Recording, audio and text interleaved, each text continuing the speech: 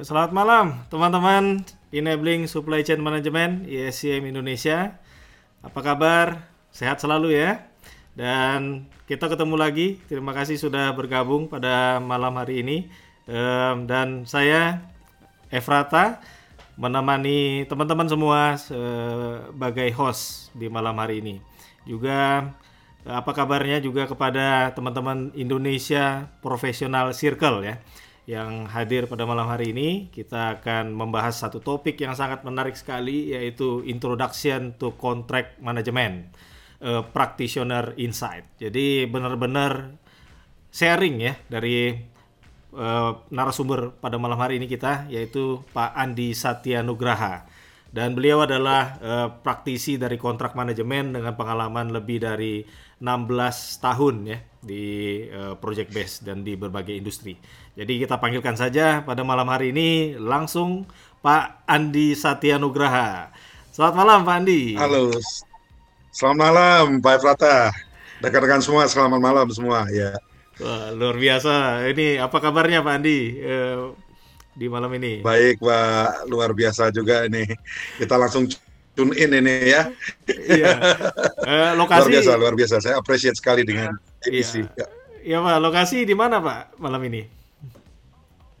ya, saya di rumah saya di Bogor ya. Kebetulan saya tinggal di Bogor. Hmm. Cuman sehari-hari saya memang kerja di Jakarta. Cuman masih working from home karena company-nya European company cukup konservatif ya, jadi masih Iya, ya iya. mereka ada beberapa European company yang sekarang malah sudah declare akan full time untuk working from home ataupun flexible working ya, flexible ini hours begitu ya. Hmm. Jadi ini cukup menarik ini, nanti kita nantikan nanti gimana Hmm. keterusannya ya, dinamikanya nanti di 2021 apakah masih banyak yang working from home atau Iya, seperti apa nanti. Saya iya. sekarang di Bogor ini, Pak Efrata ya. Wah, luar biasa ya di Bogor. Saya di Bandung, Pak. Ya, Sekarang lokasi baru selesai hujan nih. luar Jadi biasa. dingin-dingin nih sekarang. Ya, kita bisa Baik, di baik, satu layar baik ya ya. berkat teknologi nih pada malam hari ini. Dan kita akan Luar biasa ya. kita bahas kontrak ya, Pak. Boleh perkenalan dulu, Pak. Mungkin untuk Ya, teman-teman Indonesia Professional Circle, teman-teman boleh? profesional kita. Silakan, Pak Andi.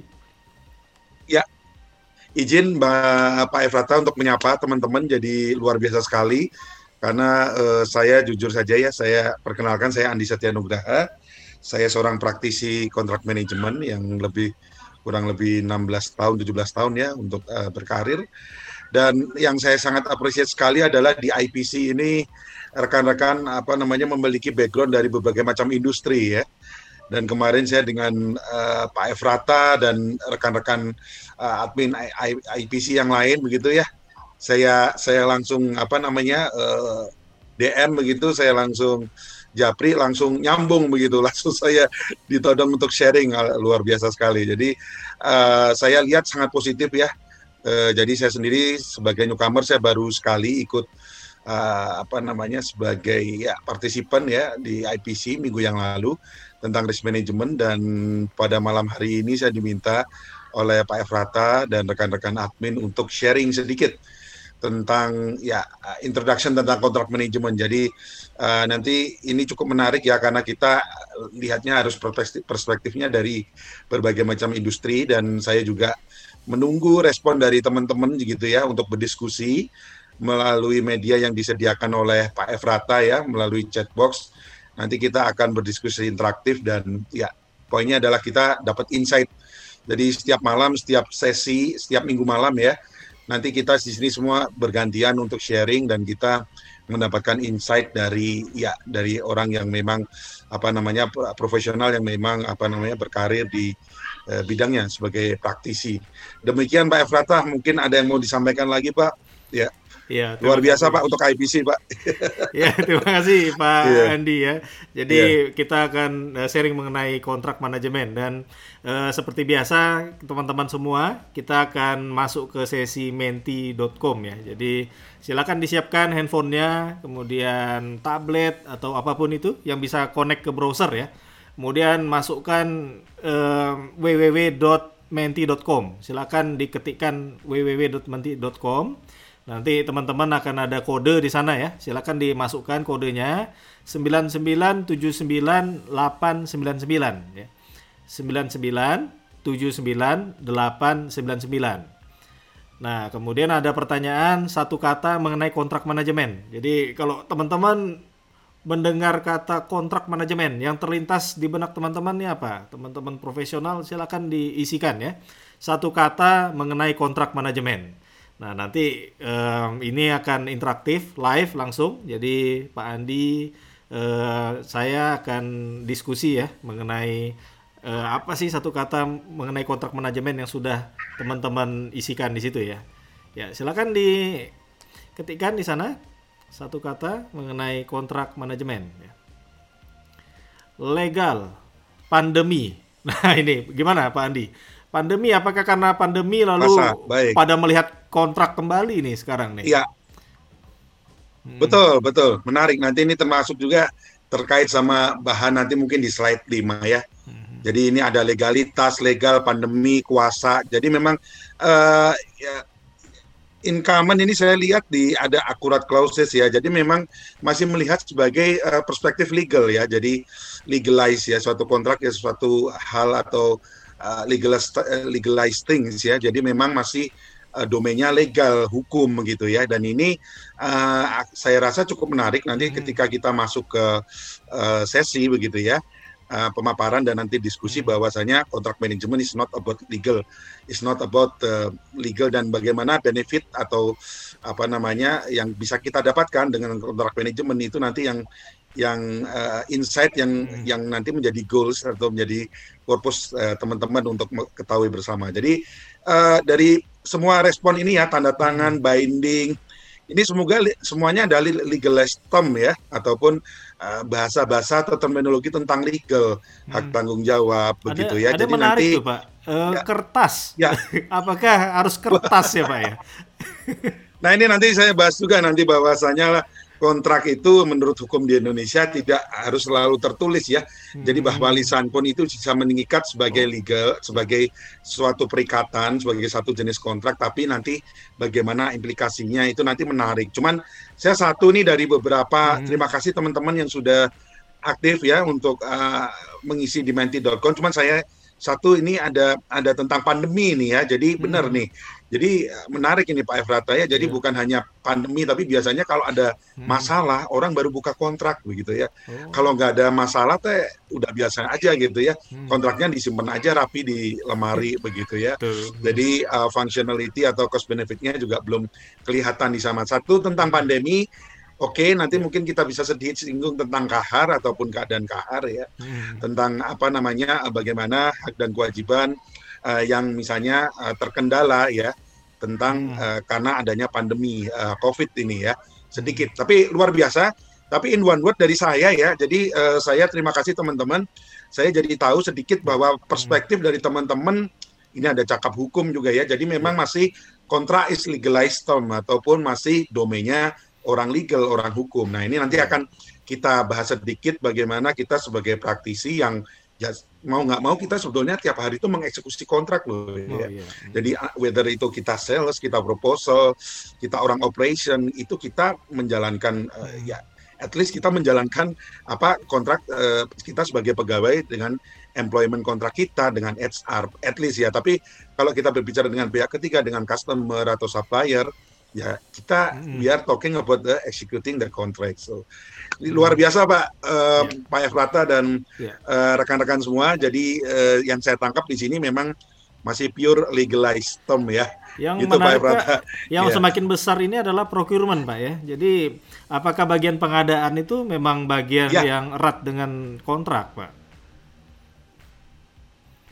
Procurement. Nah, nanti menarik nanti mungkin sedikit saya jawab sedikit ya, tapi nanti porsi besarnya nanti ada di slide saya. Jadi memang jadi orang biasanya kalau lihat itu ya, misalnya dari pihak customer nih ya, atau dari pihak apa namanya debitur itu biasanya ngelihatnya adalah memang apa namanya ya udah kontrak tuh bagian lu buat ngurusin nama pihak ketiga, sama vendor segala macam, tapi Kontrak is not about the procurement ya.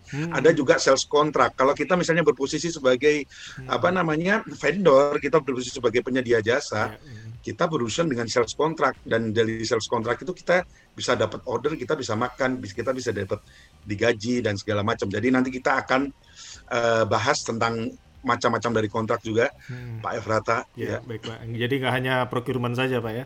Kemudian betul, betul, betul. ya banyak yang menarik ya Pak ya. Ada perdata, pidana. Jadi memang ada Betul, hubungannya ke sana ya.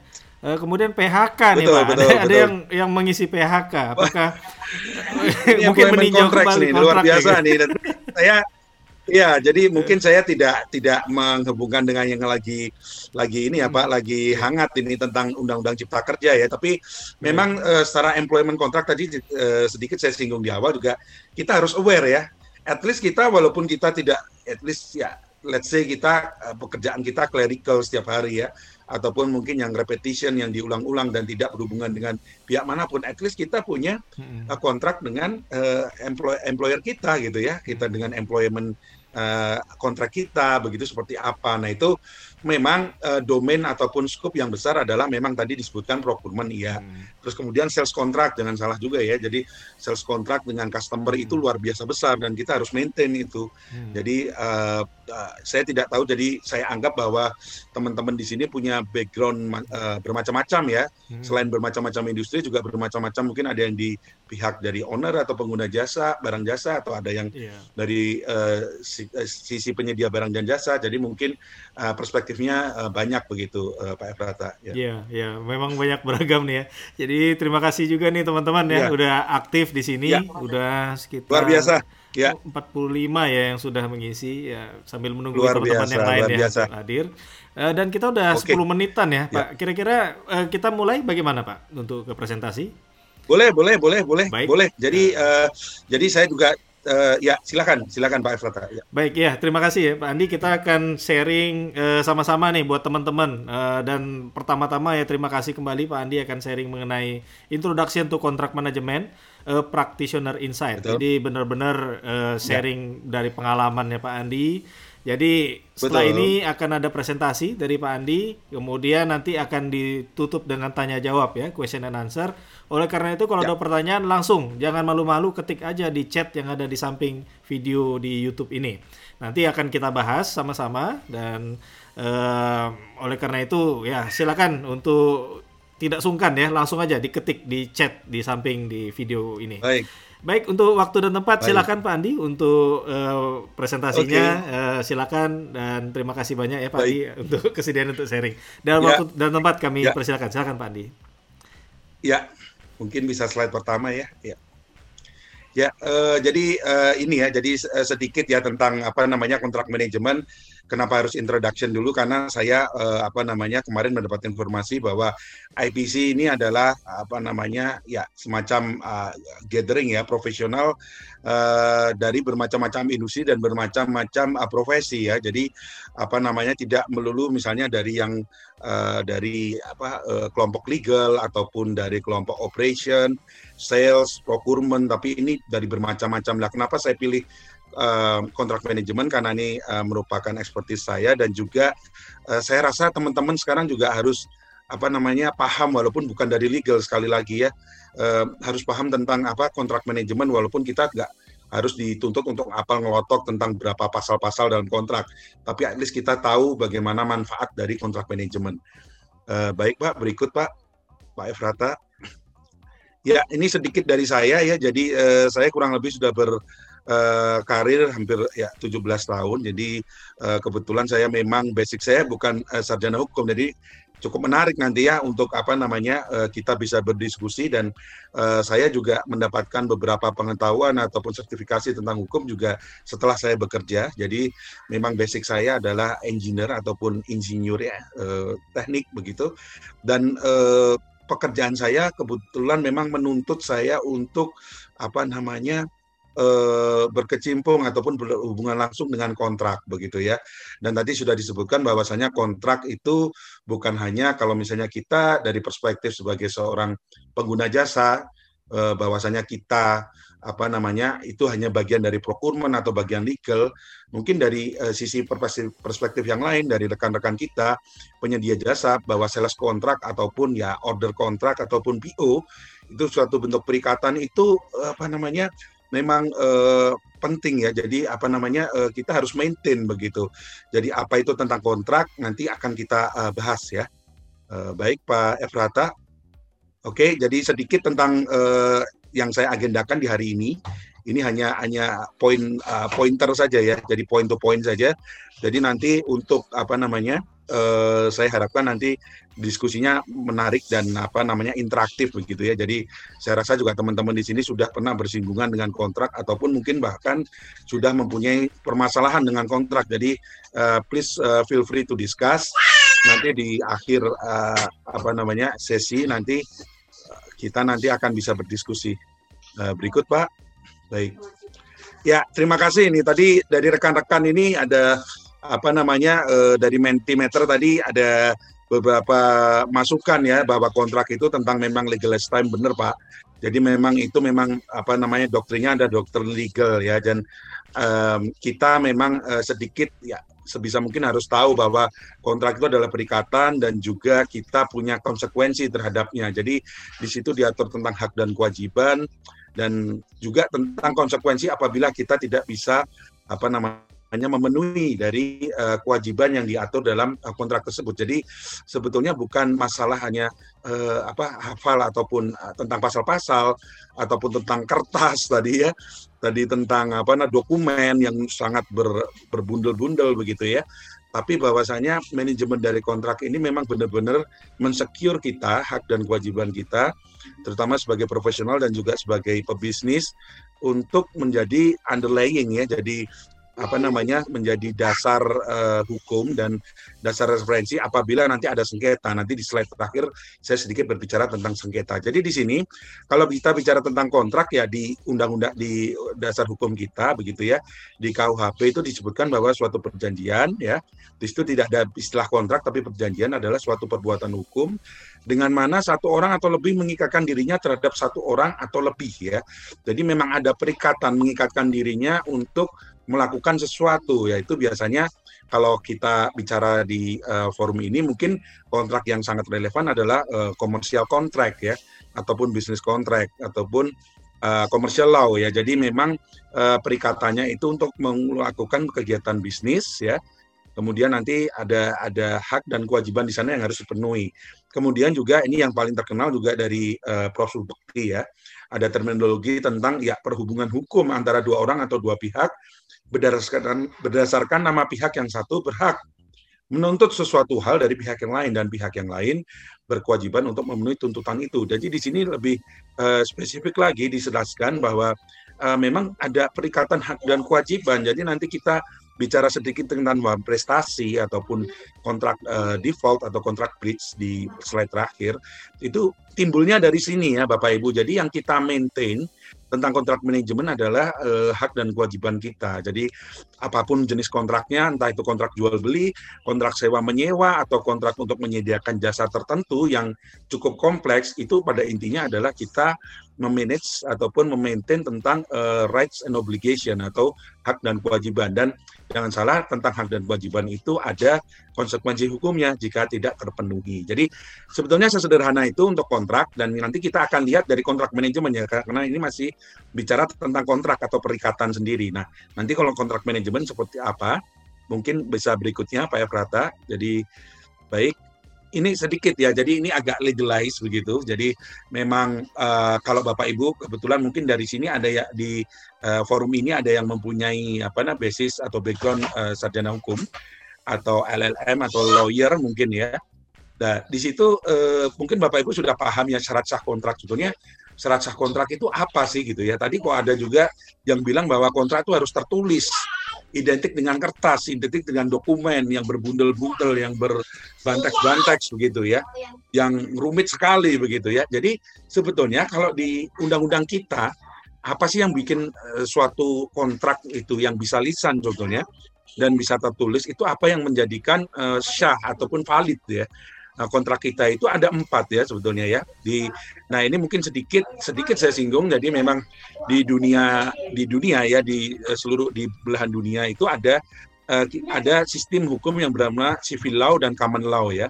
Jadi untuk civil law itu biasanya yang menganut adalah negara di Asia termasuk Indonesia. Sedangkan untuk common law itu adalah yang menganut adalah negara-negara di Eropa begitu ya, ataupun di negara barat. Nah, di kita itu sebenarnya lebih simpel ya, syarat syah kontrak begitu. Kontrak itu dikatakan valid ya. Satu adalah agreement by both parties, ada kesepakatan. Kemudian capacity to make contract, yang bersepakat itu orangnya mempunyai kapasitas. Ya, jadi tidak orang anak kecil ataupun orang yang mungkin hilang ingatan, mohon maaf. Jadi memang benar-benar sudah dewasa dan sudah tahu tahu tentang hak dan kewajiban. Kemudian define object contract. Jadi kita berikat ya, meskipun berkontrak itu memang ada objeknya untuk melakukan sesuatu. Kita berikat untuk melakukan jual beli misalnya ya. Misalnya jual beli barang ataupun misalnya sewa menyewa rumah ataupun sewa menyewa apartemen, itu objeknya. Objeknya adalah di situ. Kemudian not violate the regulation ya, not violate the regulation ataupun kausa halal. Jadi kita memang tidak dibenarkan di hukum kita apabila kita misalnya berkontrak untuk membunuh orang, atau misalnya mohon maaf paling ekstrim ya, atau kita mengontrak untuk misalnya untuk merugikan orang lain begitu, itu dari hukum itu otomatis batal demi hukum ya. Jadi sesederhana itu. Nah, bagaimana dengan Western contract? Jadi mungkin rekan-rekan di sini yang memang bekerja di perusahaan asing ataupun multinational company sangat sering mendapati kontrak yang berbahasa Inggris ya. Jadi satu hal tadi belum saya singgung bahwa kontrak itu memang sebetulnya bahasa Inggris itu bukan suatu syarat sah kontrak.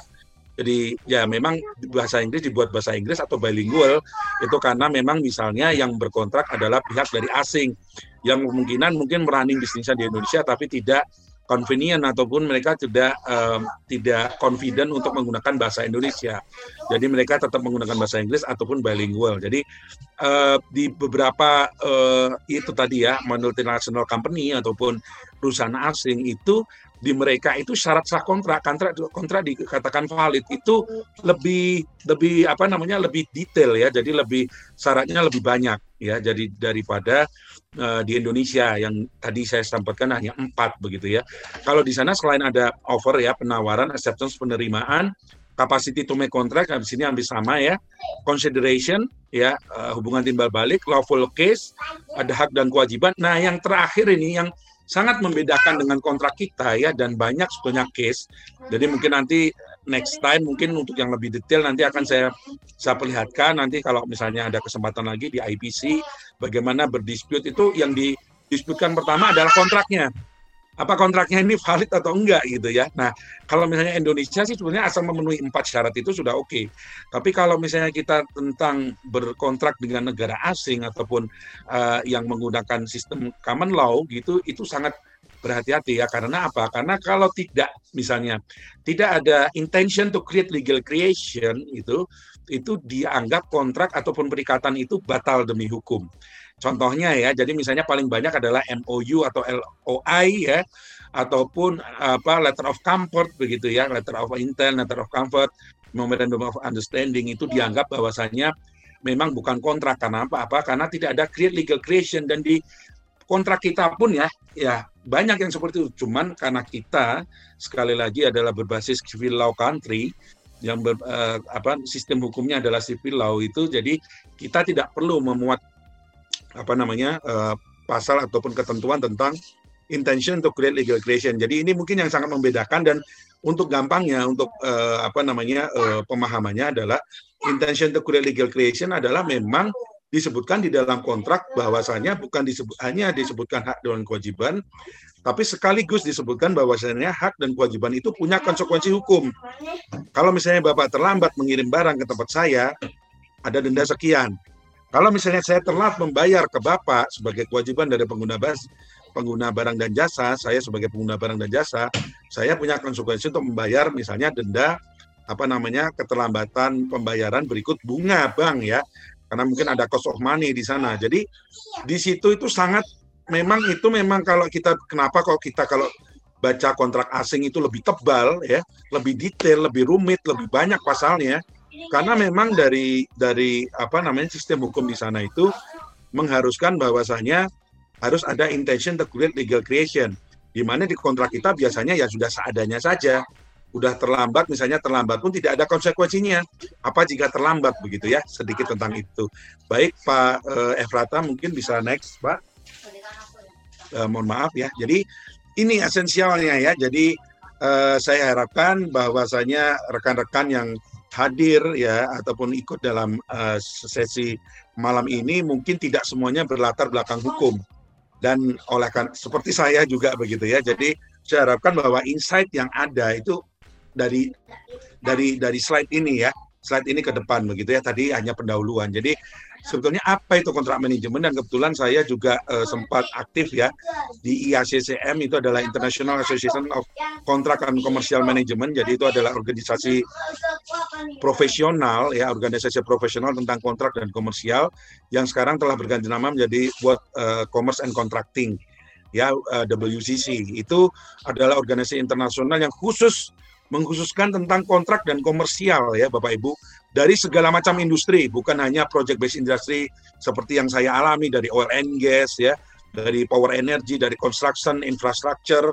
proyek-proyek besar yang menggunakan capital expenditure yang besar, tapi juga beberapa industri seperti perhotelan, banking, dan lain-lain itu sudah diakomodasi oleh IACCM. Dan saya juga sudah terlibat cukup lama di IACCM, hanya saja Juni kemarin, per Juni kemarin, 4 bulan yang lalu sudah berganti nama dengan WCC.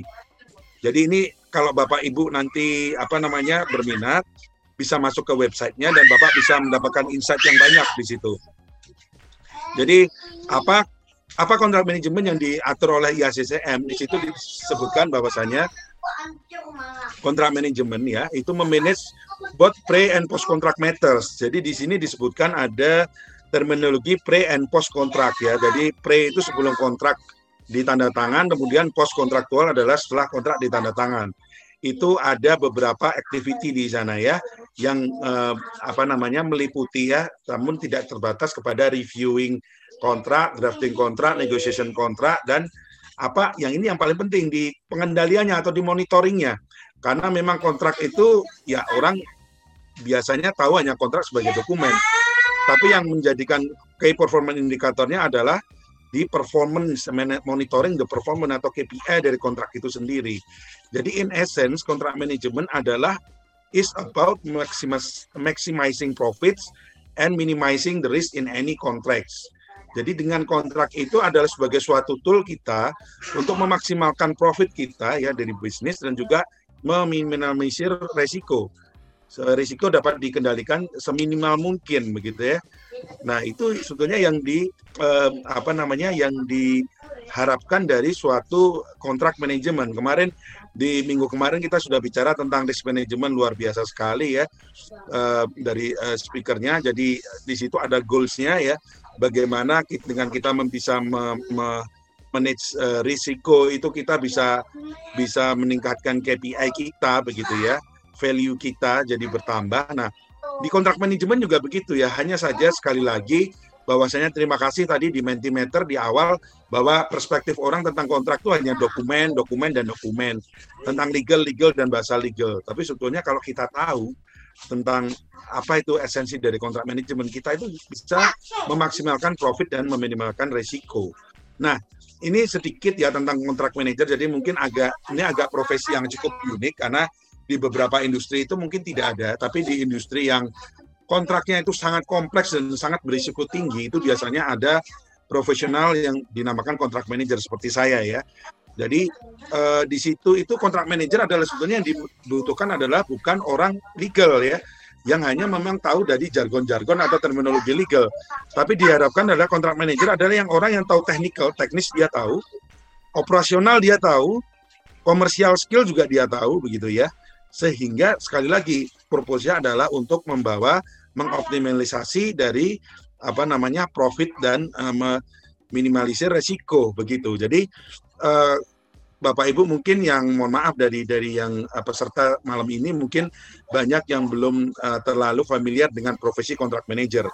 Kalau kemarin di minggu kemarin profesi tentang risk manager sudah banyak dan di berbagai macam industri. Kemudian kemarin dibahas tentang perbankan ya, di asuransi, mungkin di industri yang lain itu sudah banyak tentang risk manager ya, atau manajer risiko ya. Tapi untuk kontrak manager ini biasanya hanya terbatas di kontrak-kontrak yang atau industri yang mempunyai risk exposure-nya sangat tinggi. Sehingga kalau tidak di minimize dengan baik begitu ya, kontrak itu bukan malah bisa jadi kita jadi profit, tapi kita bisa jadi zero atau kita bisa jadi loss. Jadi sedikit insight begitu. Jadi bahwasanya untuk satu proyek kebetulan di industri saya, di industri project based industry ya, oil and gas, power mining ya, kemudian infrastructure construction, itu kalau kita salah manage satu proyek saja, satu kontrak kita salah manage, kita bisa, saya pernah lihat ada satu perusahaan India yang langsung bankrupt ya, langsung bangkrut.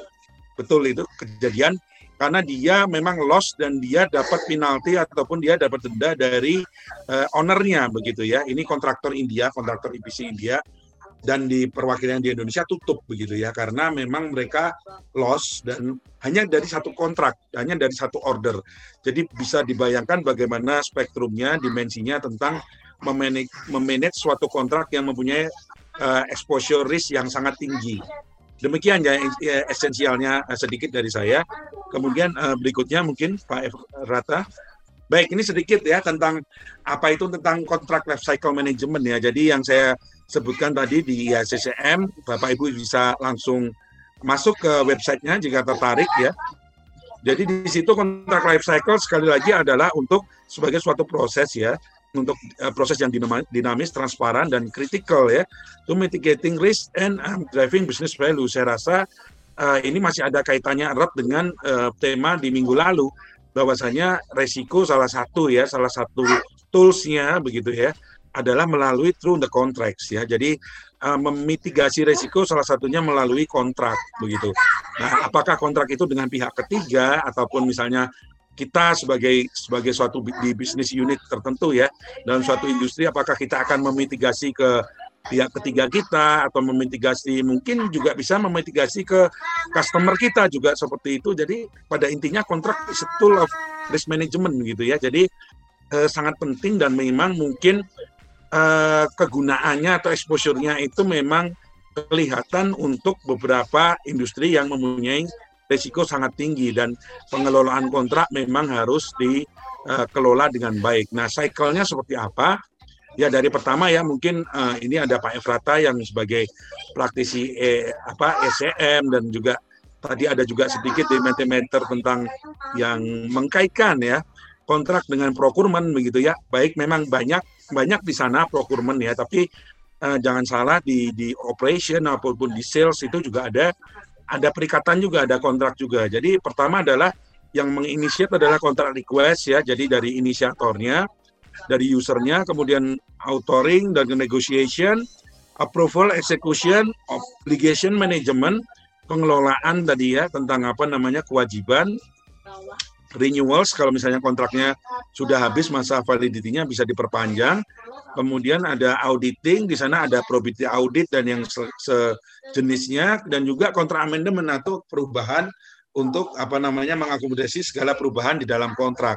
Nah, life cycle ini semuanya ya Bapak Ibu sekalian itu memang penting dan memang sangat mensupport dari kegiatan bisnis Bapak. Jadi kegiatan Bapak hampir semua di era modern ini ya, ini memang semuanya adalah contracting business. Hampir semua yang bukan core bisnisnya sekarang kebanyakan industri sekarang kembali ke core-nya masing-masing. Yang sudah holding banyak industrinya, saya lihat dari GE, dari segala macam yang terlalu diversified gitu ya. Itu akhirnya sekarang kembali lagi ke core bisnisnya, dan beberapa yang tidak core itu mereka contracting ya to other parties gitu. Jadi sudah kita itu we are living in the contracting world gitu ya.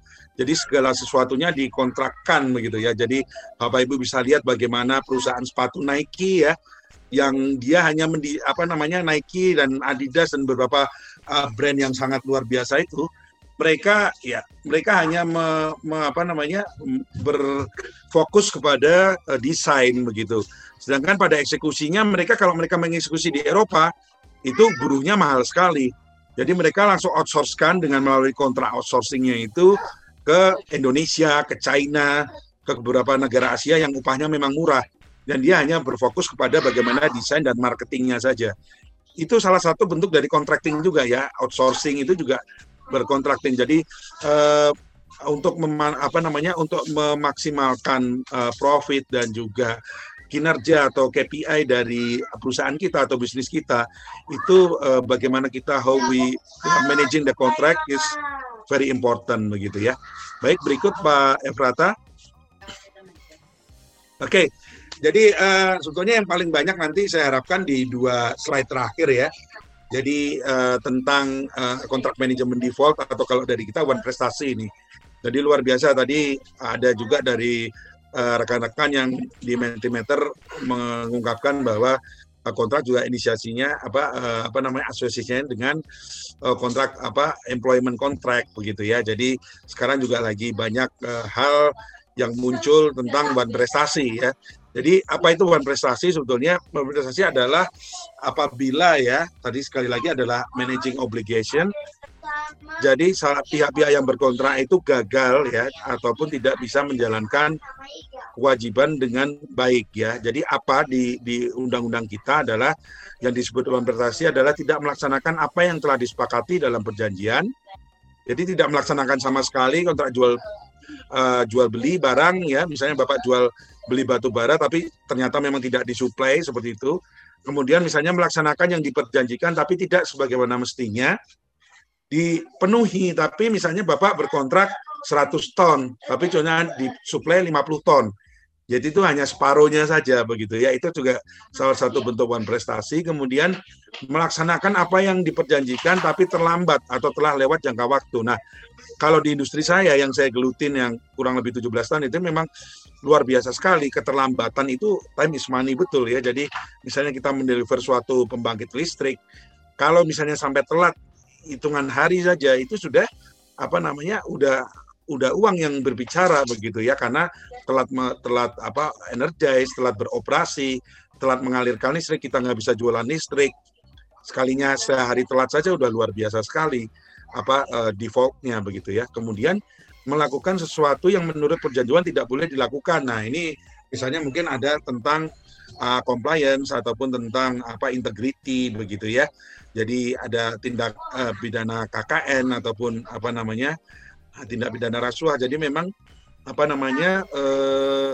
banyak hal yang kita tidak sadari begitu ya, bahwasanya kita melakukan hal yang sebetulnya tidak boleh dilakukan gitu ya, tapi karena kita tidak tahu, kita tidak paham tentang kontrak, atau kita hanya mempunyai perspektif bahwa kontrak itu adalah urusannya orang hukum, ya sudah begitu, kita hanya running the business as usual begitu ya, tanpa kita tahu konsekuensinya apa. Nah, sedikit saran dari saya ya sebagai praktisi, bahwasanya tadi di IACCM dijelaskan ya bahwasanya ada pre-kontrak, ada post-kontrak. Jadi pre-kontrak adalah sebelum tanda tangan, itu banyak ada aktivitinya ya. Jadi misalnya kalau di industri saya ada tender ya, ada negosiasi, ada submission proposal, terus negosiasi akhir, ya itu biasanya titik-titik krusial di mana kita pembentukan kontrak. Dan setelah kita kontrak itu terjadi, sekali lagi dari prinsip yang saya sebutkan di awal adalah kontrak itu mengikat, atau kontrak itu berlaku sebagai undang-undang bagi para pihak yang berkontrak.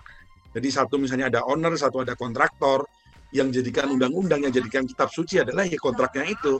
Mereka itu bekerja untuk mengeksekusi kontrak. Jadi masa untuk pembentukan kontrak sebelum kontrak tanda tangan itu sangat krusial, sangat kritikal. Jadi memang prinsip saya ya ini ya, lebih baik ribut di masa pelaksanaan kontrak di masa awal ya.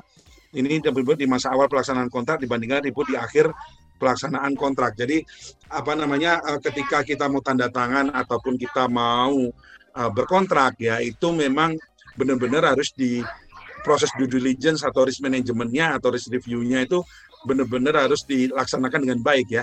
Karena apabila sudah tertanda tangan ya sudah, itu mengikat begitu ya. Nah, itu nanti kita mungkin bisa bicara dispute gitu ya. Apabila dispute-nya itu sudah bisa diminimalkan pada sejak saat awal, itu akan menjadi benefit kita yang sangat luar biasa dibandingkan ketika kita baru tahunya di akhir. Dan cilakanya lagi, mohon maaf ya, itu banyak sekali kasus sengketa, dispute, dan prestasi itu setelah kontrak dilaksanakan. Rata-rata seperti itu ya, dan itu akan sangat costly dan timely untuk menyelesaikan sengketanya. Demikian. Baik, slide terakhir mungkin ya. Ya, ini saya harapkan nanti ada apa namanya, ada feedback begitu ya dari teman-teman untuk kita diskusikan bersama. Jadi ini adalah survei valid yang dilakukan oleh IACCM ya, sebagai ya mungkin satu-satunya asosiasi profesi tentang kontrak dan komersial manajemen yang sekarang berganti nama dengan World Contracting and Commerce ya. Nah, WCC itu mereka melakukan riset terhadap beberapa terhadap anggotanya di seluruh negara ya, di belahan dunia gitu ya. Jadi sebetulnya apa yang menjadikan kontrak itu bersengketa atau bermasalah? Ada 10 ya di situ dari risetnya. Adalah nomor 1 adalah lack of clear scope and goals. Jadi jangan salah bahwa kontrak itu tadi kalau di Indonesia saya sebutkan bahwa tidak perlu harus tebal-tebal begitu ya, asal memenuhi 4 syarat sah kontrak. Tapi biasanya sangat sederhana kontrak yang kita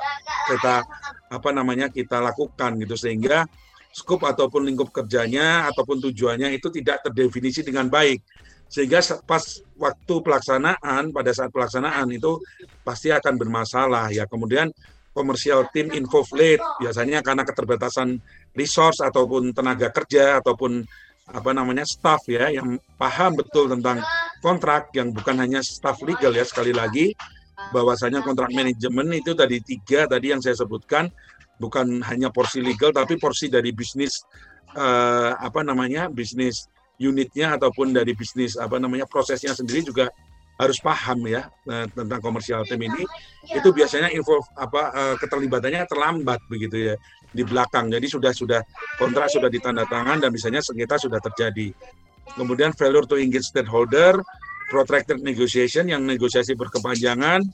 Negosiasinya hanya berfokus pada risk allocation. Jadi nanti mungkin ada sesi mungkin nanti lanjutan ya tentang bagaimana profil risiko dalam suatu kontrak, bahwasanya ya ada limitation liability di sana, ada batasan tanggung jawab di sana, terus ada red flag clause yang lain ya.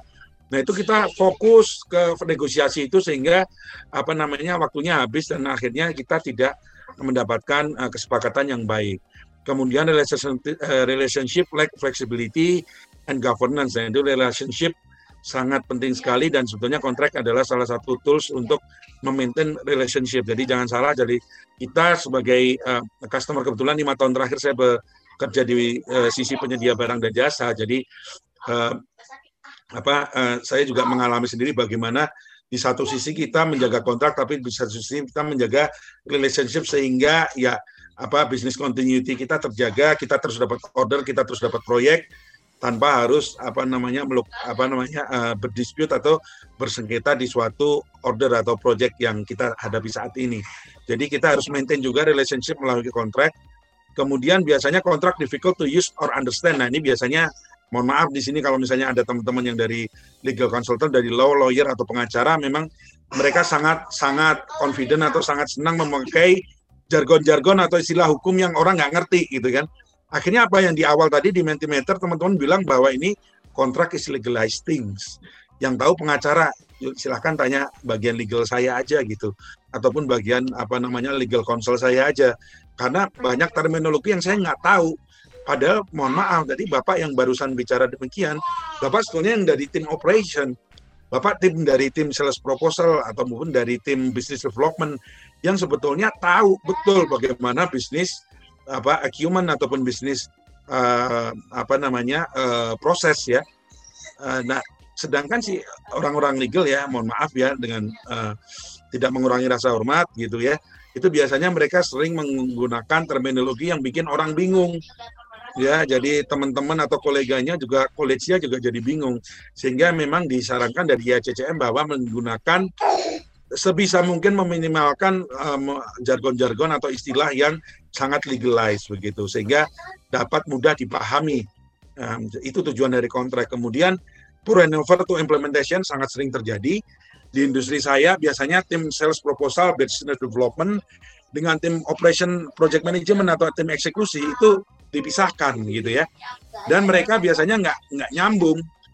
orang sales development atau business development taunya cari kontrak, tapi dia juga nggak tahu bagaimana mentransfer ataupun handover ya secara proper ke tim eksekusi, sehingga akhirnya tim eksekusi juga sangat terbatas informasinya.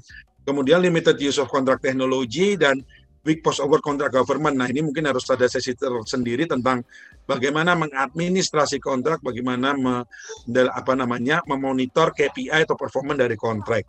Jadi mungkin dari introduction-nya mungkin demikian Pak Efrata sedikit, dan saya sebetulnya lebih senang nanti untuk ada respon ya dari teman-teman, interaktif dari teman-teman gitu Pak Efrata. Terima kasih.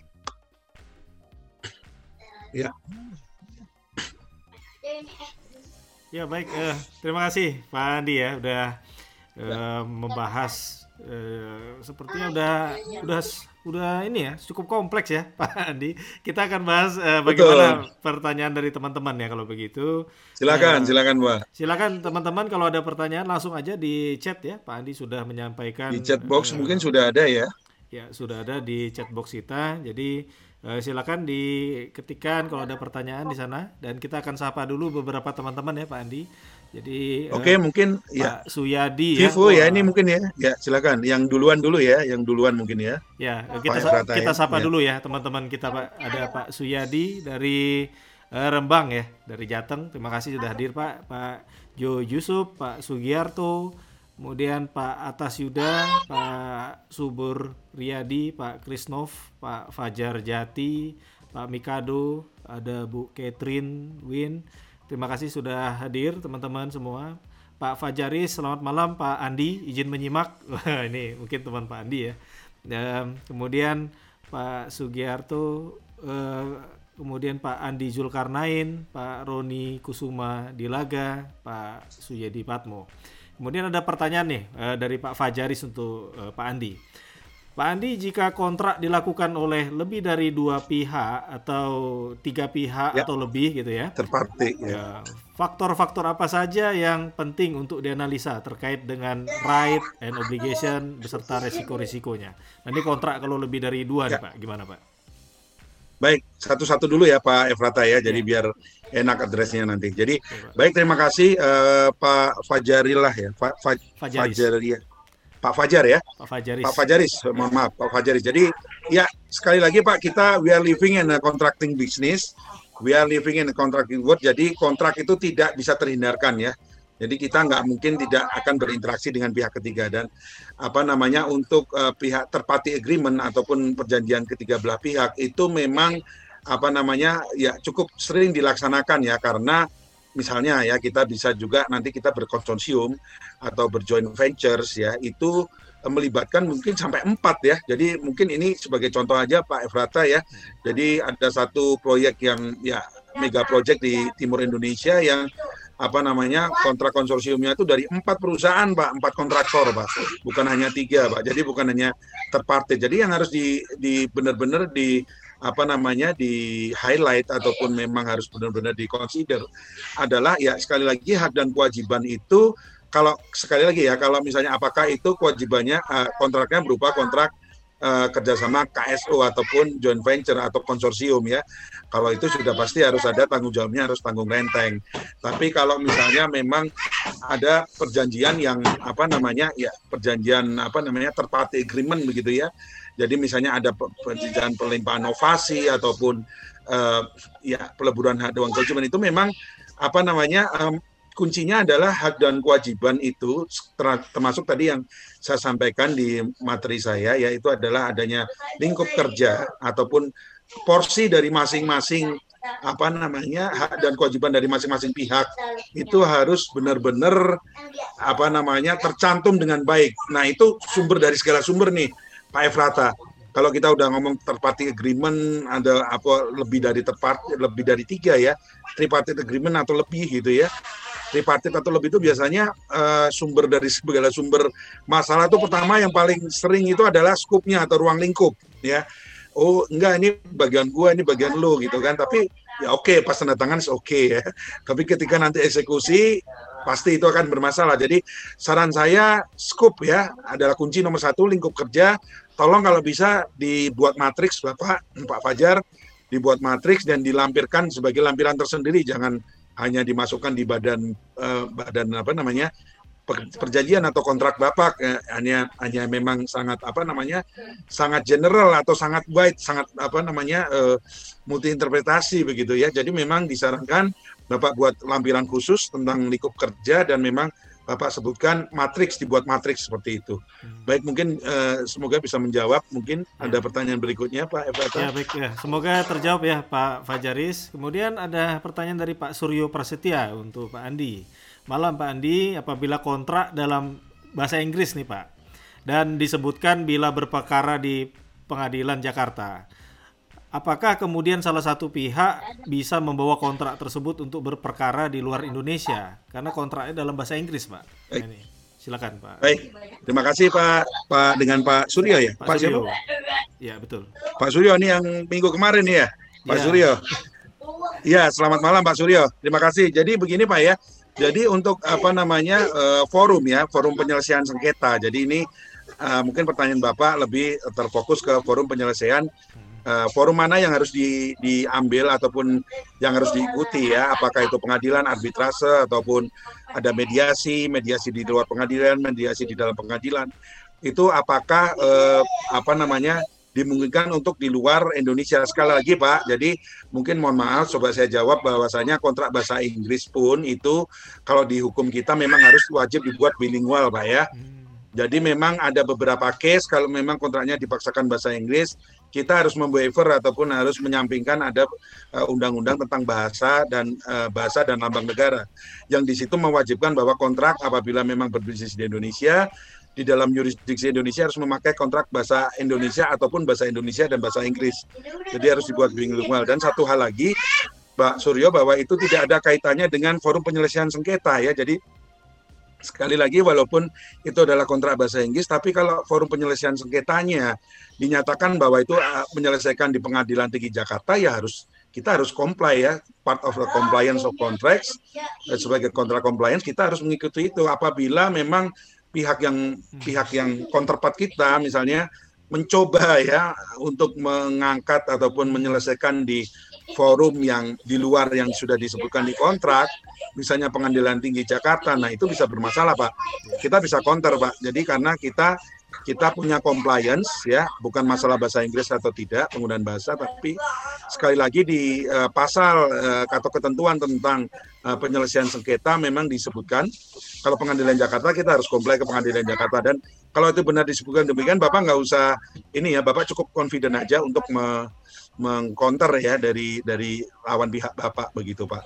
Ya semoga cukup menjawab Pak. Mungkin ada yang lain Pak ya. Iya terima kasih. Semoga terjawab ya Pak Suryo. Kemudian ada Bu Desi Fritz hadir ya, terima kasih sudah hadir di sini Bu Desi. Pertanyaan dari Pak Krisnov nih Pak. Seringkali walaupun sudah ada kontrak namun tetap ada yang melanggar, berarti menunda pembayaran atau bahkan kabur. Bagaimana penyelesaiannya Pak? Sepertinya udah terjawab tadi ya. Betul, Pak. Mungkin kita ya nggak apa-apa Pak. Oh nggak apa-apa. Ya silakan Pak. Oke, next skip nggak apa-apa. Oke, sedikit aja Pak. Ya sedikit aja. Jadi sekali lagi Pak. Jadi biasanya sekali lagi rulesnya bagi orang awam itu biasanya kontrak itu akan dibuka ketika ada masalah ya Pak Efrata. Kalau nggak ada masalah, kontrak mah baik-baik aja disimpan di lemari begitu ya, di suitcase kita gitu ya, di di library-nya company begitu, di perusahaan. Tapi sekali lagi bahwasanya untuk memanage bahan prestasi ya, tadi ada yang kabur, ada yang ngemplang, nggak bayar dan segala macam begitu ya. Sekali lagi saran atau advice dari saya, memang akan sangat susah apabila terjadinya setelah tanda tangan kontrak. Yang kita bisa lakukan adalah due diligence ya, sebagai part of risk management kemarin yang Pak Suryo sampaikan. Pada saat awal Pak ya, sekali lagi pada saat awal kita harus bisa memforesee ya, atau bisa mempredik ya, bahwasanya lawan counterpart kita ini sebetulnya punya track record nggak baik nih. Kalau misalnya saya harus berkontrak sama dia, saya harus secure seperti apa kontrak saya. Kalau dari awal memang sudah tahu bahwa itu akan bermasalah. Jadi sekali lagi risk management juga di awal Pak ya. Kalau misalnya sudah sampai terjadi sengketa, yang mau nggak mau Bapak harus membawa ke forum penyelesaian sengketa Pak ya. Ya, lebih baik ribut di awal Pak ya. Yang lain Pak ya. Daripada ribut di akhir. Betul, iya. Baik Pak ya. Betul. Pertanyaan dari Pak Sugiarto nih. Pak Andi, biasanya dalam kontrak jual beli antar negara biasanya ada DP dan pemilihan escorting bank. Dan bila ada Ya, dispute, biasanya ada prosedur arbitrase. Mohon share trik-trik betul. agar kita bisa menang. Ya, Wah, silakan Pak. ini menarik sekali ya. Jadi saya juga pernah jadi saksi ahli, Pak ya, di arbitrase, tapi sekali lagi di industri project base ya, di beberapa industri konstruksi dan infrastruktur ya. Jadi sebagai saksi ahli saya memang harus lihat bahwasanya fact is the king ya. Ini agak ini ya, udah agak dalam nih ya pertanyaannya. Jadi faktanya bagaimana? Apa posisi Bapak memang kuat? Apakah Bapak memang posisinya default atau enggak? Itu yang perlu saya lihat kalau misalnya saya sebagai saksi ahli ya gitu. Saya bukan arbiter, tapi sebagai saksi ahli saya tahu bagaimana arbiter ataupun ya mungkin dari court ataupun litigasi itu akan memutuskan suatu sengketa kontrak ya, sengketa permasalahan. Itu seperti apa ya? Kita memang harus fair bahwa faktanya seperti apa. Apakah saya tidak tahu di sini apakah faktanya Bapak memang kuat begitu ya terhadap counterpart Bapak dan jual belinya, apakah Bapak yang berprestasi atau counterpart Bapak yang berprestasi, atau mohon maaf nih ada yang paling sering sekarang tuh half-half ya, jadi paruh-paruh. Jadi kita sebenarnya juga berkontribusi terhadap bukan prestasi atau default atau kesalahan, dan lawan kita juga berkontribusi. Jadi kita jadi menimbang nantinya antara mana yang lebih nanti dalam putusan itu biasanya ya.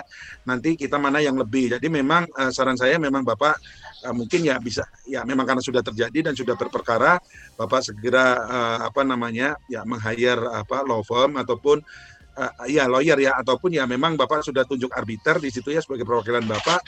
Dan sekali lagi sebelum maju ke arbitrase, Bapak memang harus punya assessment sendiri ya. Sebetulnya perusahaan saya kuat nggak ya? Karena sekali lagi mungkin bisa di sesi berikutnya bagaimana sengketa tentang kontrak atau sengketa tentang bisnis. Bahwasanya saya pernah punya case klaim ya tentang 10 miliar, kita menang tapi akhirnya kita harus bayar pengacara dan law firm dan lain-lain sampai 5 atau 7 M. Akhirnya kita juga boncos juga gitu. Kita menang setelah cukup waktu sekian lama, juga habis waktu, dan kita juga harus bayar ke ke law firm ataupun ke lawyer begitu ya. Akhirnya juga ujung-ujungnya habis. Jadi sekali lagi mitigasi resiko ini nyambung dengan Pak Suryo yang sudah disampaikan di sesi minggu pertama, bahwasanya minimalisir resiko pada saat awal itu sangat penting kuncinya. Tapi kalau sudah sampai terjadi kejadian yang mau nggak mau Bapak harus menghadapi, dan Bapak harus mempunyai assessment terhadap posisi Bapak ya. Apakah Bapak prestasi murni full di Bapak, di counterpart Bapak, lawan Bapak, atau half-half atau dua-duanya berkontribusi. Itu bisa sangat case by case basis Pak Efrata. Gitu Pak. Ya, oke Pak. Mungkin makanya ada yang lain Pak. Ada istilahnya menang jadi abu, kalah jadi debu Pak ya. Betul. Itu kalau udah masuk itu mungkin nanti ada sesi tersendiri tentang klaim dan sengketa kontrak ya atau bisnis ya gitu ya. Baik Pak. Ini ada pertanyaan dari Pak Abi Prasetya. Seringkali suatu perusahaan punya banyak unit kerja yang masing-masing membuat kontrak sendiri-sendiri. Bagaimana perusahaan memastikan kontrak-kontrak yang tersebar itu termonitor dan belum expired atau belum lapse? Nah ini teknisnya gimana nih Pak, triknya? Ya. Pak. Terima kasih Pak. Jadi ini sebenarnya kita udah langsung ke, saya nggak tahu ya apakah sudah ada sharing tentang organization atau learning organization. Jadi kalau sudah organisasi kita bicara udah resource nih Pak ya. Mohon maaf tadi Pak penanya ya Pak siapa Pak Edi ya. Abi Prasetya. Pak Abi Prasetya. Jadi kembali lagi, apakah Bapak punya resource yang tersedia? Kalau Bapak, sekali lagi yang saya tahu, kalau tidak ada resource khusus tentang kontrak manajemen ya. Jadi tadi yang saya sampaikan ada resource tersendiri tentang kontrak manager gitu ya, untuk industri konstruksi, infrastruktur, oil and gas itu sangat vital ya.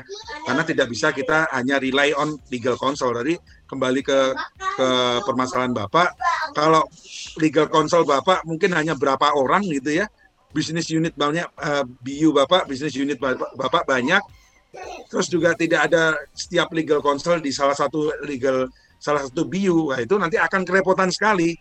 Jadi kuncinya memang harus ada resource atau membangun resource atau membangun suatu tim ya. Bahkan kalau sekali lagi, mohon maaf kalau saya contohkan dari industri saya, di beberapa BUMN karya, konstruksi ya, Wijaya Karya, Waskita Karya, Adikarya, mereka sudah punya tim kontrak manajemen atau manajemen kontrak yang solid.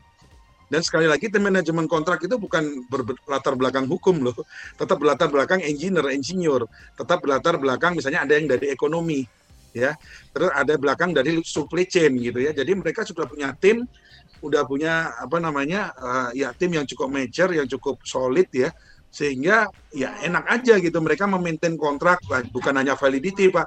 Oh ini kontrak mau expired, kontrak mau apa. Kalau saya rasa kalau memang belum ada debat apa ya fungsional khusus tentang kontrak manajemen, biasanya ini hanya dihandle oleh legal counsel atau oleh teman-teman legal. Itu biasanya juga banyak yang miss ya karena keterbatasan resource. Dia sendiri juga punya fungsional apa kerjaan dia juga banyak gitu kan, ngurusin yang lain. Jadi memang kalau misalnya memang resource Bapak terbatas, mau tidak mau paling tidak yang pernah saya lakukan, saya pernah mentrain ya, in-house training, bahwasannya beberapa departemen di operasional itu nanti berfungsi juga untuk memaintain kontrak ya, biasanya operasional nih, karena kita udah ngomong pengendalian kontrak, eksekusi kontrak ya, jadi itu nanti di-maintain kalau misalnya kontraknya sudah mau habis begitu ya, itu tidak bisa hanya rely on legal counsel, mereka juga kerjanya banyak gitu ya. Pak Efrata ya, mungkin bisa beralih yang ke lain ya Pak ya. Ya, semua terjawab ya Pak Abi. Itu tipsnya tadi dari Pak Andi. Dari Bu Mia Febrina, Pak Andi, apakah bisa diberikan penjelasan bagaimana seorang kontrak manager bisa strengthen monitoring post kontrak? Karena execution dilakukan oleh bagian lain, contohnya Betul. user inisiator. Nah itu Pak, mungkin agak nyambung nih dari Pak Abi. Silakan. Ya, thank you Pak. Ya, jadi saya apa namanya persepsi saya Bu Mia Febrina ya, ini mungkin dari industri sejenis dengan saya ya, dari project based industry ya. Jadi memang di beberapa proyek industri konstruksi infrastruktur itu sudah punya apa namanya divisi tentang kontrak punya fungsional ya. Bukan divisi tapi fungsional tentang kontrak manajemen. Jadi apa namanya kontrak manajemen sendiri juga punya KPI ataupun Key Performance Indicator. Jadi sekali lagi tips ya, ini menyambung dari, ini bukan kata saya tapi kata IACCM ya. Silahkan Ibu nanti langsung ke iaccm.com atau WCC ya, buat Contracting Commerce. Jadi sangat sering sekali ya, terutama misalnya mungkin kalau boleh saya ambil contoh di suatu apa namanya organisasi kontraktor ya, kontraktor BUMN itu tim sales proposal business development sendiri. Kerjanya satu, lu cuman dapetin proyek ya, order gimana lu bisa proposal, bisa ngebid, bisa mengadakan proposal cost yang sangat kompetitif, dapat proyeknya. Udah itu kan KPI dia kan gitu. Kemudian setelah dapat diserahkan nih sama operasional sama eksekusi. Ya orang eksekusi taunya ya dapat yang sudah didealkan sama tim-tim sales development gitu kan. Lah kuncinya apa biar nyambung, biar tidak ada gaps di situ adalah satu, biasanya nanti mungkin nanti kalau ada sesi tersendiri ya. Jadi nanti ada namanya fase di mana ada fase handover ya. Kalau misalnya di kami itu ada kick-off meeting. Jadi sebelum pekerjaan itu dieksekusi oleh tim operation yang berbeda dengan tim sales proposal atau business development, itu ada kick-off meeting. Kita ada penyegaran misalnya 1, 2, atau 3 hari. Kita tumpahkan semua, oh gini loh, dulu tuh saya tuh gini loh harusnya. Saya proposal gini, tapi karena memang sangat ketat sekali dari customer, saya harus nurunin harga sampai sekian, saya korbanin resiko ini loh. Itu harus diinformasikan ke teman-teman dari operation atau eksekusi. Itu ada sesinya lagi namanya kick-off meeting. Jadi ataupun ya apa coordination meeting ya. Jadi memang apa namanya sangat diperlukan sekali komunikasi apabila kontrak itu dieksekusi oleh tim yang berbeda pada saat kontrak didapat gitu Pak Efrata. Jadi mungkin nanti baiknya ada sesi tersendiri ya gitu. Ya, jadi mungkin langsung kebayang ya Bu Mia mungkin di industri yang sama nih dengan Pak Andi. Iya, baik. Ya. Pak Toto nyimak ya, terima kasih udah hadir ya Pak Toto. Dari Pak Edi Hendrawan. Nah ini langsung ke tips nih buat Pak Andi. Izin bertanya Pak Andi, tools atau kompetensi apa saja yang harus dimiliki oleh owners atau pemilik perusahaan dalam mengendalikan kontrak? Nah tadi sempat disinggung Pak ya, tapi mungkin bisa disampaikan sekilas lagi. Boleh. Jadi terima kasih. Jadi kita juga sudah bukan hanya disampaikan di awal, tapi kita sudah juga tahu juga dari persepsi dari perspektif ya dari rekan-rekan teman-teman bahwa kontrak is legalizing. Sekali lagi orang-orang legal itu biasanya cuman menerjemahkan aja kok gitu ya, dan menuliskan sampai yang ya dokumen kontrak lah ataupun dokumen yang sebelumnya ya, misalnya ada MOU, ada LOI segala macam, itu mereka hanya menerjemahkan ke bahasa hukum. Tapi satu hal yang penting adalah sebetulnya yang paling penting adalah KPI dari kontrak adalah kontrak performance atau kontrak execution ya. Jadi sekali lagi bahwasanya skill ya ataupun knowledge-nya adalah orang yang memang benar tahu tentang bisnis proses. Ya, misalnya Bapak sekali lagi saya lihat tuh ada juga di teman-teman di logistics services nih, ya. Saya lihat kemarin ada beberapa lowongan dari Ceva Logistik nih misalnya. Itu mereka nyari kontrak manager nih. Nah, hebat kan ini satu logistik provider gitu kan, nyari seorang kontrak manager. Nah, itu fungsinya apa gitu, kompetensi apa yang memang diperlukan dari seorang kontrak manager di logistik industri. Satu pasti dia harus tahu supply chain-nya ya, rantai pasok ya, bisnis prosesnya dari perusahaan saya ini apa gitu ya. DHL saya lihat kemarin juga punya kontrak manajemen yang baik gitu ya, DHL ya, itu benar-benar logistik provider yang sudah skala internasional, itu punya kontrak manajer sendiri, jangan salah gitu. Jadi mereka kuncinya pertama adalah bisnis proses, bahwasanya Bapak tidak mengetahui legal, sama seperti saya waktu masuk sebagai subkontrak administrator 16 tahun yang lalu, 17 tahun yang lalu. Itu saya juga nggak tahu apa-apa tentang legal, saya belajar Pak. Tapi yang penting Bapak punya pemahaman tentang bisnis proses. Jadi sarannya adalah memang harus punya tim ataupun mungkin Bapak bisa hire konsultan ya, yang bisa mengcombine antara kebutuhan kontrak manajemen atau bisnis proses dengan legal ya. Jadi itu combine, karena biasanya juga teman-teman juga banyak juga nih, gue punya sales kontrak nih ya, gue tiktokan melu sama legalnya nggak jadi nih, nggak putus gitu ya. Legal gue maunya gini, ini gini, gue maunya gini gitu ya. Itu memang terjadi gitu ya. Ini banyakkan TikToknya Pak Andi, itu sama orang legal nggak ngerti, mohon maaf ya, bisnis proses. Ya karena mereka tahunya jargon legal aja, gitu, menerjemahkan ke legal. Tapi Anda, Bapak sebagai pemilik bisnis prosesnya itu yang paling tahu sebetulnya. Bisnis proses seperti apa, nah itu diimplementasikan, diterjemahkan di kontrak. Mungkin Bapak bisa ikut pelatihan ataupun training khusus tentang kontrak manajemen gitu Pak ya. Gitu Pak Efrata ya. Ya, baik. Semoga menjawab. Mungkin ada yang lain berikutnya. Ini ada yang dari Pak Jo Yusuf nih untuk Pak Andi. Sesuai hukum Indonesia atau internasional, dalam perubahan kontrak berapa persen yang diizinkan untuk tambahan value, scope, dan berapa kali bisa dilakukan? Nah ini kalau ada tambahan di kontrak, ada batasannya nggak Pak? Ya, luar biasa nih. Jadi mungkin saya jawab dari dua perspektif ya Pak ya. Jadi kalau dari perspektif Indonesia ya, kalau misalnya Bapak konteksnya bisnis yang Bapak lakukan itu bersumber pendanaannya dari APBN kah, APBD kah ya, ataupun internal budget dari suatu BUMN, satu kementerian, satu lembaga, ya pasti mereka harus mengikuti misalnya Perlem LKPP ya, dalam hal ini ya, Lembaga Kebijakan Pengadaan Barang dan Jasa ya, itu maksimal 10% kalau kita ngomong Indonesia. Kenapa kalau misalnya Bapak lihat di kontrak-kontrak pemerintah itu ya perubahan atau variation diperbolehkan hanya saja sampai dengan 10%. Apabila lewat dari 10% harus mendapatkan persetujuan direksi, karena memang harus ada budgeting atau penganggaran tersendiri. Itu untuk yang di dalam negeri. Tapi kalau kebetulan saya juga alhamdulillah sekarang dipercaya di regional Asia Pasifik ya. Jadi saya lihat di beberapa negara yang lain, apalagi tadi kalau kita lihat ada civil law, ada common law, itu tidak sama sekali tidak membatasi batasan dari nilai kontrak gitu ya. Nilai kontraknya 100 miliar, saya lihat pernah sampai 150 miliar Pak. Bahkan pernah juga sampai mendekati dari nilai kontraknya sendiri gitu. 100 miliar jadi nilai akhirnya jadi 200 miliar. Nah, sekali lagi itu kembali lagi kontrak, nanti agak panjang ceritanya kalau kita saya kaitkan dengan pengadaan ya. Karena dengan ada pengadaan, bagaimana peraturan pengadaan barang dan jasa pemerintah ataupun yang lain. Tapi kalau untuk menjawab pertanyaan Bapak, kalau di luar negeri sangat dirugikan Pak. Dan biasanya ya itu tadi, karena kita berkontrak, ya owner juga sekali lagi kalau kemarin menjam bahasanya dari Pak Suryo ya, jadi dari risk management itu juga pemberi kontrak ya ataupun pengguna barang dan jasa itu ya, owner begitu juga harus mempertimbangkan resiko apabila kontrak nanti over budget gitu ya, 100 sampai 150 atau 200 ya harus dibayar, karena memang kenyataannya memang harus seperti itu untuk memenuhi tujuan bisnisnya gitu ya Pak.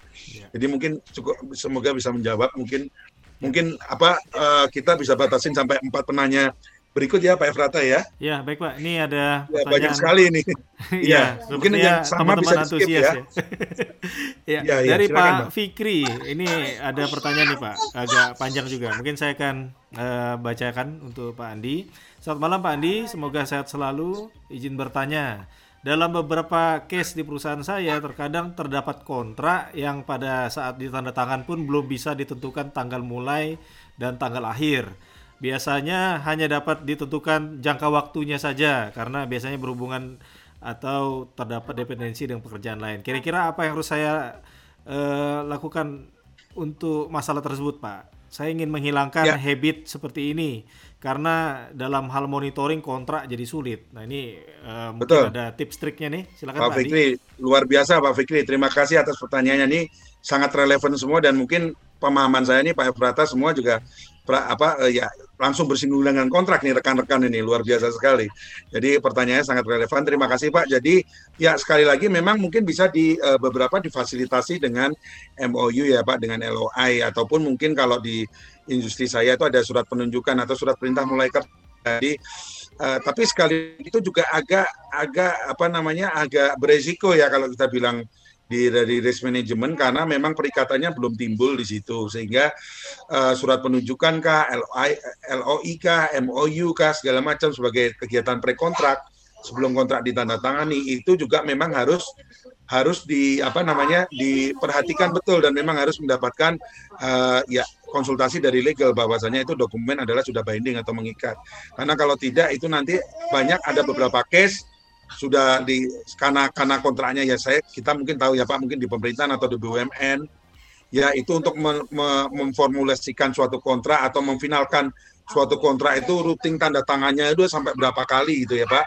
Kemudian nanti mungkin direktur utamanya lagi keluar negeri atau direktur operasional lagi kemana, nggak bisa ditandatangan, akhirnya belum bisa, akhirnya ya masa kita terkendala dengan administrasi seperti itu, sedangkan di lapangan atau di ininya kita di field itu kita sudah menanti gitu ya supaya segera dieksekusi. Nah itu bagaimana sekali lagi kalau Bapak mau menggunakan dokumen-dokumen yang bridging atau menjembatani seperti MOU, LOI itu bisa saja atau surat penunjukan SPMK ya, surat perintah mohon maaf, surat perintah mulai kerja ya. Jadi Bapak sudah mulai kerja tapi mohon dikonsultasikan dengan legal consultant ataupun legal counsel Bapak bahwa dokumen ini sudah cukup mengikat. Tapi kalau menghilangkan habit saya rasa susah Pak karena itu memang sudah mungkin nanti ada sesi khusus tentang culture organisasi ya mungkin next ya mungkin dari teman-teman yang lain untuk sharing.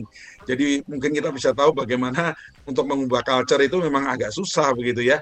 Apalagi ini untuk yang memang sangat-sangat kredensial dan memang kontrak itu memang di beberapa threshold nilai tertentu harus direktur utama misalnya yang tanda tangan itu udah jadi rules of the game-nya, udah jadi ininya apa peraturannya dari ini ya internal policy-nya dari company begitu ya. Jadi agak susah cuman kita kalau sebagai praktikal untuk praktisi kita bisa jembatani dengan beberapa bridging dokumen tadi ya.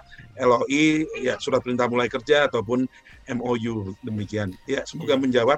Ya Pak. Masih ada yang lain ini cukup banyak ini ya. Ini ada konfirmasi aja nih Pak.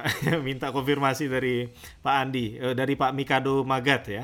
Apa benar jika amandemen kontrak setelah melewati masa disepakati delivery time pada kontrak, misalnya di sektor konstruksi itu sering terjadi Pak. Jadi setelah selesai kemudian ada amandemen, itu sering terjadi kah Pak Andi? Dari Pak Mikado Magat. Dari Pak Mikado ya, apakah benar jika melakukan amandemen kontrak selama masa disepakatinya dalam kontrak ya, misal dalam sektor konstruksi hal ini sering terjadi. Betul Pak, sekali lagi itu ini kita bicara tentang amandemen kontrak ya atau ya mungkin ada perubahan di sana, ada variation di sana ya. Kemudian ya banyak ya mungkin ada perpanjangan waktu pelaksanaan ya kalau untuk konstruksi. Jadi memang nature-nya memang sangat memungkinkan dan mungkin industri konstruksi ini adalah salah satu yang risk exposure-nya paling tinggi nih Pak Efrata ya tentang kontrak ya. Kontrak konstruksi itu ada beberapa yang sudah penelitian bahwasanya risk exposure-nya itu tinggi karena itu bernilai kontennya adalah ratusan miliar atau triliunan ya untuk kontrak-kontrak konstruksi. Jadi sekali lagi dari internal governance sendiri ya itu memang sangat memungkinkan ya. Jadi memang kita memang agak dilematis ya Pak Mikado tadi ya. Sorry yang sebelumnya tadi ya. Pak Mikado. Oke, jadi memang sangat dilematis. Jadi kita nggak bisa juga internal polisi kita internal perusahaan kita ya peraturan kita bilang bahwasanya no kontrak no order kita juga nggak bisa execute gitu kan. Tapi seperti apa kalau misalnya memang prosesnya panjang begitu ya? Mau nggak mau ya udah Anda lakukan dulu, nanti sambil paralel dengan amandemennya. Hampir semua bilang seperti itu, hampir semua dikonstruksi. Karena memang sekali lagi birokrasinya panjang, administrasinya panjang. Kita juga masing-masing industri, misalnya di konstruksi, misalnya di infrastruktur, oil and gas, mining, power energy gitu ya, itu juga berbeda-beda dan rata-rata itu memang cycle untuk approval-nya itu panjang sekali begitu, dan nggak bisa juga kita langsung kita dapatkan gitu ya, kita punya underlying, kita punya bukti amandemen baru kita mau bisa gerak gitu. Nah itu udah habis waktunya seperti itu ya.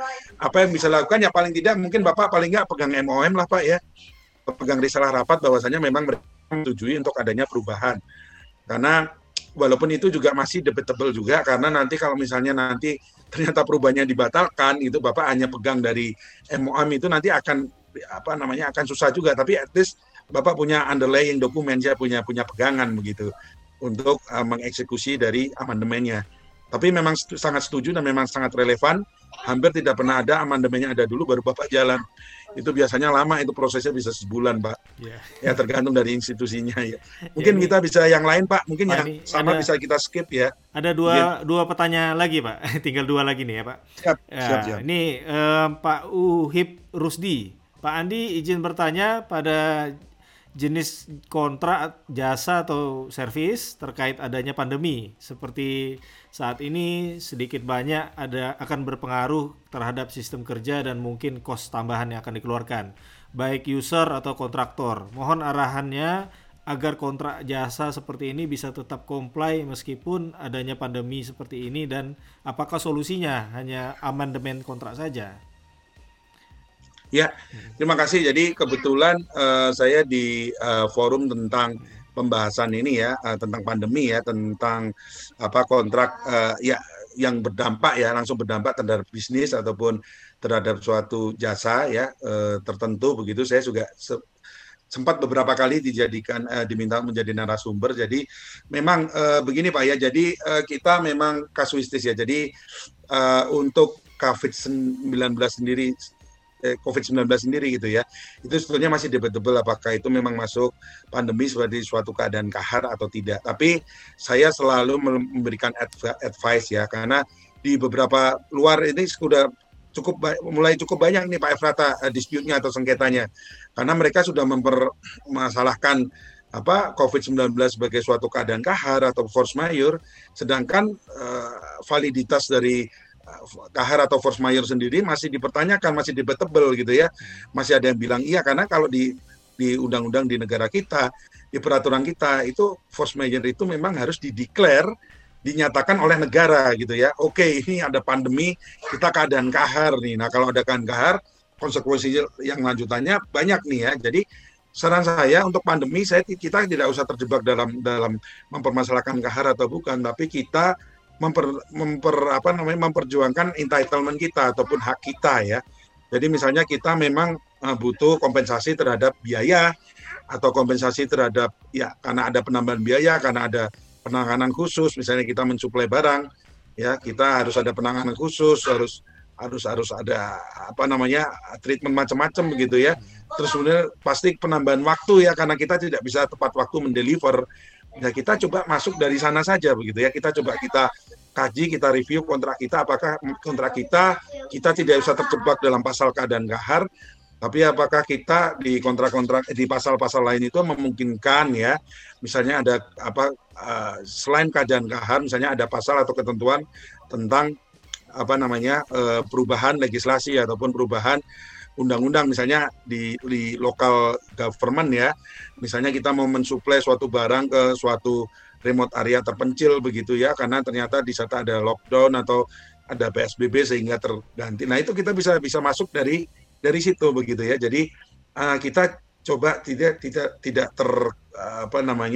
terpaku begitu dengan pasal force majeure atau keadaan kahar yang mana itu sendiri masih menjadi debatable atau belum ya secara resmi mungkin dari pemerintah Indonesia dideklar sebagai pandemi itu sebagai keadaan kahar. Tapi kita coba review, kita coba kaji dari mana kalau misalnya kita memang pandemi itu benar-benar berdampak langsung terhadap jasa yang kita berikan, ya kita mintakan kompensasi ataupun peristiwa kompensasi ke customer begitu Pak Efrata ya. Iya Pak. Mungkin ada pertanyaan lanjutan terakhir jawab ya. Ini yang terakhir nih. Teman-teman semangat nih Pak untuk bahas kontrak ternyata ya Pak ya. Iya. Iya, ini dari Pak Purwanto. Bagaimana bila customer telat bayar lebih dari 3 bulan dari perjanjian? Paling efektif melakukan somasi atau pengajuan pilot bila customer tidak menunjukkan itikat baik setelah berulang kali kita datangi langsung termasuk beri surat peringatan. Nah ini mungkin ada tipsnya nih Pak. Silakan, terima kasih. One Prestasi ya sekali lagi. Jadi sangat relevan dan sangat banyak terjadi ya hampir di industri manapun Pak Efrata, bukan hanya di industri saya Pak. Bahwasanya dengan adanya COVID atau pandemi ini juga dari ownernya kesulitan cash flow. Hampir semua industri Pak. Saya nggak membatasi hanya industri konstruksi, infrastruktur, oil and gas, power energi ya, tidak hanya itu Pak, hampir semua Pak. Jadi barang jasa semua terdampak gitu. Yang pasti owner terganggu cash flow-nya. Jadi dengan ya owner sebenarnya paham bahwasanya keadaan ini kan memang terjadi ke semua industri ya, ke semua aspek begitu ya. Tapi mereka kadang tidak melihat kontrak juga Pak begitu ya. Jadi tidak ada win-win solution ataupun tidak ada itikat baik misalnya dari owner itu untuk memberitahukan ini penyedia jasa, mohon maaf ya kalau saya menggunakan terminologi pengguna jasa dan penyedia jasa. Dari pengguna jasa atau owner ini dia misalnya mengundang ataupun berkomunikasi bahwasanya oke, saya lagi ada kesulitan cash flow hampir sampai dengan akhir tahun ini begitu ya. Kemudian mungkin ada reschedule ya ataupun penjadwalan ulang untuk pembayaran ataupun pembayaran diundur. Biasanya mereka hanya diam-diam aja gitu, cicing we gitu kan. Jadi mereka juga tidak ada itikat baik untuk mengundang dari penyedia jasa. Jadi seperti apa yang dialami tadi oleh penanya tadi ya. Jadi apabila lebih dari 3 bulan, apakah kita bisa mengajukan somasi terhadap kegagalan bayar? Biasanya saya juga saat ini sebagai penyedia jasa sangat banyak ya. Hampir semua malah nih Pak Efrata nih ya, sampai dengan akhir tahun 2020 kita nggak akan bisa kebayar nih ya, karena memang jujur aja ownernya ataupun dari customernya juga lagi kesulitan cash flow, dan kita semua tahu semua industri kena gitu kan. Tapi satu yang penting adalah harus ada itikat baik ya. Jadi dipanggil nih kan, ini bagaimana penyedia jasa, kita ada kejadian seperti ini ya, apa kontraknya mau diteruskan atau dihentikan sementara, ataupun kalau misalnya pun nanti ada penjadwalan ulang untuk pembayaran, apakah ada kompensasinya berupa bunga. Itu kuncinya di komunikasi ya, walaupun misalnya di kontrak tidak disebutkan. Nah kembali lagi dari penanya, apakah batas waktu 3 bulan itu bisa dijadikan dasar untuk mensomasi begitu ya. Kembali lagi, kalau di kontrak saya hampir yakin tidak ada ya pasal yang menyebutkan dari owner, walaupun ini kuat kalau di kontrak nih Pak Efrata ya. Jadi dari pemberi jasa dan penyedia jasa, pemberi jasa itu kewajiban utamanya bayar ya. Jadi penyedia jasa menyediakan jasa, pemberi jasa itu kewajiban nomor satunya itu pembayaran. Jadi kalau misalnya pembayaran sampai lewat, udah pasti dia default prestasi. Tapi pertanyaannya, apakah batas waktu 3 bulan itu diatur di kontrak? Saya yakin ya, mohon maaf ya Pak ya, kecuali memang dinyatakan di dalam kontrak, tapi saya yakin tidak dinyatakan gitu ya. Jadi tidak ada tenggang waktunya, dan memang kontrak, apalagi kontrak pemerintah itu jarang, mereka nggak mau. Mereka tahu exposure mereka pertama adalah dari owner itu, pengguna jasa itu adalah pembayaran. Itu sangat sensitif bagi mereka, karena itu kewajiban dia yang nomor satu yang menjadikan dia default.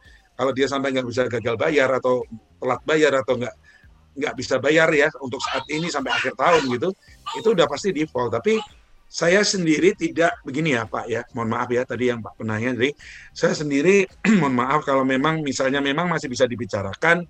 Sekali lagi kontrak tadi di IHCCM bilang bahwasanya itu ada fungsi relationship ya. Jadi sekali lagi, apalagi kalau ini misalnya key customer Bapak atau key account customer Bapak, ya tolong di maintain, dijaga juga. Jadi kita juga berekspektasi bahwasanya 2021 juga ya semoga segera keadaan paling tidak membaiklah, naiklah begitu ya. Jadi nanti nextnya juga kita masih berharap untuk mendapatkan order yang sama misalnya ya. Jadi kita harus kontrak itu juga punya unsur relationship atau menjaga hubungan ya. Jadi sepanjang yang masih kalau memang Bapak cash flow Bapak belum parah betul begitu, sebisa mungkin Bapak coba duduk bicara dengan opsi-opsi yang tadi saya sebutkan. Jadi apakah memang memungkinkan kalau misalnya ditunda sampai tahun depan, oke, tapi tolong Pak ini ada cost of money-nya Pak. Saya menyuplai ini juga, saya juga buka kredit dari perbankan Pak untuk supply ini Pak. Ada cost of money-nya di situ. Bapak bisa kompensasi nggak di situ? Nah, jangan langsung disomasi begitu ya. Apalagi kalau ini ke ekon sekali lagi, kontrak adalah ada fungsi relationship-nya di situ. Jadi tetap saya saya berikan advice untuk tetap menjaga relationship dengan mufakat ya Pak ya, kita coba bicarakan dulu, kecuali kalau Bapak memang sekali lagi tidak semua, saya paham Pak, tidak semua customer baik seperti itu, tapi ada juga yang beretikat tidak baik, hanya diam-diam saja ya Bapak mungkin bisa konsultasikan lebih lanjut dengan pengacara ataupun kurator ya untuk mempilotkan ya. Jadi saya juga ada beberapa rekan yang kurator ataupun pengacara khusus kepilotan yang memang sering diskusi dengan saya dan sangat relevan nih Pak Efrata. Banyak gagal bayar semua, hampir semua nih gagal bayar ya. Jadi tapi kalau dari saya mohon maaf ya, dari praktisi, karena kita masih punya maintain relationship untuk ke depan ya. Kita masih expect untuk future business continuity, tolong kalau bisa dibicarakan lagi kalau bisa. Ya, semoga menjawab ya Pak Efrata. Ya, insolvent ya Pak ya. Tahun 2020 memang tahun yang spesial nih sepertinya. Betul. Jadi, tapi relevan sekali. Terima kasih pertanyaannya. Ya, terima kasih Pak. Ya, mungkin kita cukupkan dulu ya Pak Ya, Andi. Pak. Kalau teman-teman ada pertanyaan, bisa lanjut ke WAG ya Pak ya. Bisa lanjut ke WAG aja mungkin nanti Pak ya. Ya, siap. Ya, jadi kita udah injury time juga nih 30 menit karena ya nggak apa-apa Pak. Teman-teman semangat nih Pak Andi, dan kita bisa lanjutkan ke WA grup kita Indonesia WAG, Professional Circle. Teman-teman yang belum bergabung silakan pada saat pendaftaran di tik ya, ingin bergabung ke WA grup. Jadi di sana kita akan lanjutkan, Pak Andi ada di sana ya. Jadi kalau ada pertanyaan nanti bisa interaksi langsung. Mungkin siap, itu ya Pak Andi pada malam ini. Mungkin terima kasih. Kita bisa tutup dengan satu closing statement dari Pak Andi, silakan Pak Andi. Siap. Closing statement saya jadi berkaitan dengan topik kita kali ini, contract management is not legalized function ya. Contract management adalah fungsi dari kita semua, apakah kita dari sales, proposal, business development, operation ya, bahkan mungkin dari bagian supporting, clerical, itu kita semua berinteraksi dengan kontrak, dan kita sekarang living in contracting business ya. In contracting world, kita tidak bisa elakkan itu, semakin kegiatan berkontrak semakin banyak, jadi tolong Bapak Ibu ya mulai sekarang juga bisa mulai consider ataupun punya awareness lebih terhadap kontrak. Itu aja Pak Efrata, kontrak awareness kuncinya Pak ya. Iya, kontrak awareness ya. Jadi teman-teman mau profesi apapun gitu ya, di industri manapun, ingat ya, kontrak awareness. Jadi kita harus tahu lah paling nggak tentang kontrak, itu pun tidak hanya selembar kertas gitu Pak ya, bukan hanya bantek dokumen saja. Iya. Dan ini makasih Pak. Ini panjang sekali kalau mau kita bahas, dan sekali lagi terima kasih Pak Andi sudah sudi ya untuk berbagi ilmunya, dan nanti bisa dilanjutkan di WA Group Pak Andi. Terima kasih banyak Pak Andi. Salam sehat selalu. Selamat malam Pak Andi. Selamat malam. Baik teman-teman, itulah sesi kita ya, introduction to contract management, langsung dari pandangan praktisi ya Pak Andi. Jadi kita akan lanjutkan lagi kalau ada pertanyaan di WA grup kita, yaitu Indonesia Professional Circle. Silakan bergabung teman-teman yang belum bergabung. Kemudian di channel ini teman-teman silakan subscribe untuk mengetahui jadwal-jadwal selanjutnya. Kita rutin melakukan free webinar di hari Minggu ya. Jadi setiap minggu kita punya topik berbeda, dan di WA grup kita akan diskusi lanjutan daripada topik yang berbeda tersebut di setiap minggunya. Dan saya Efrata, host pada malam ini dari ISCM Indonesia Enabling Supply Chain Management, mengucapkan terima kasih, selamat malam, dan salam sehat selalu.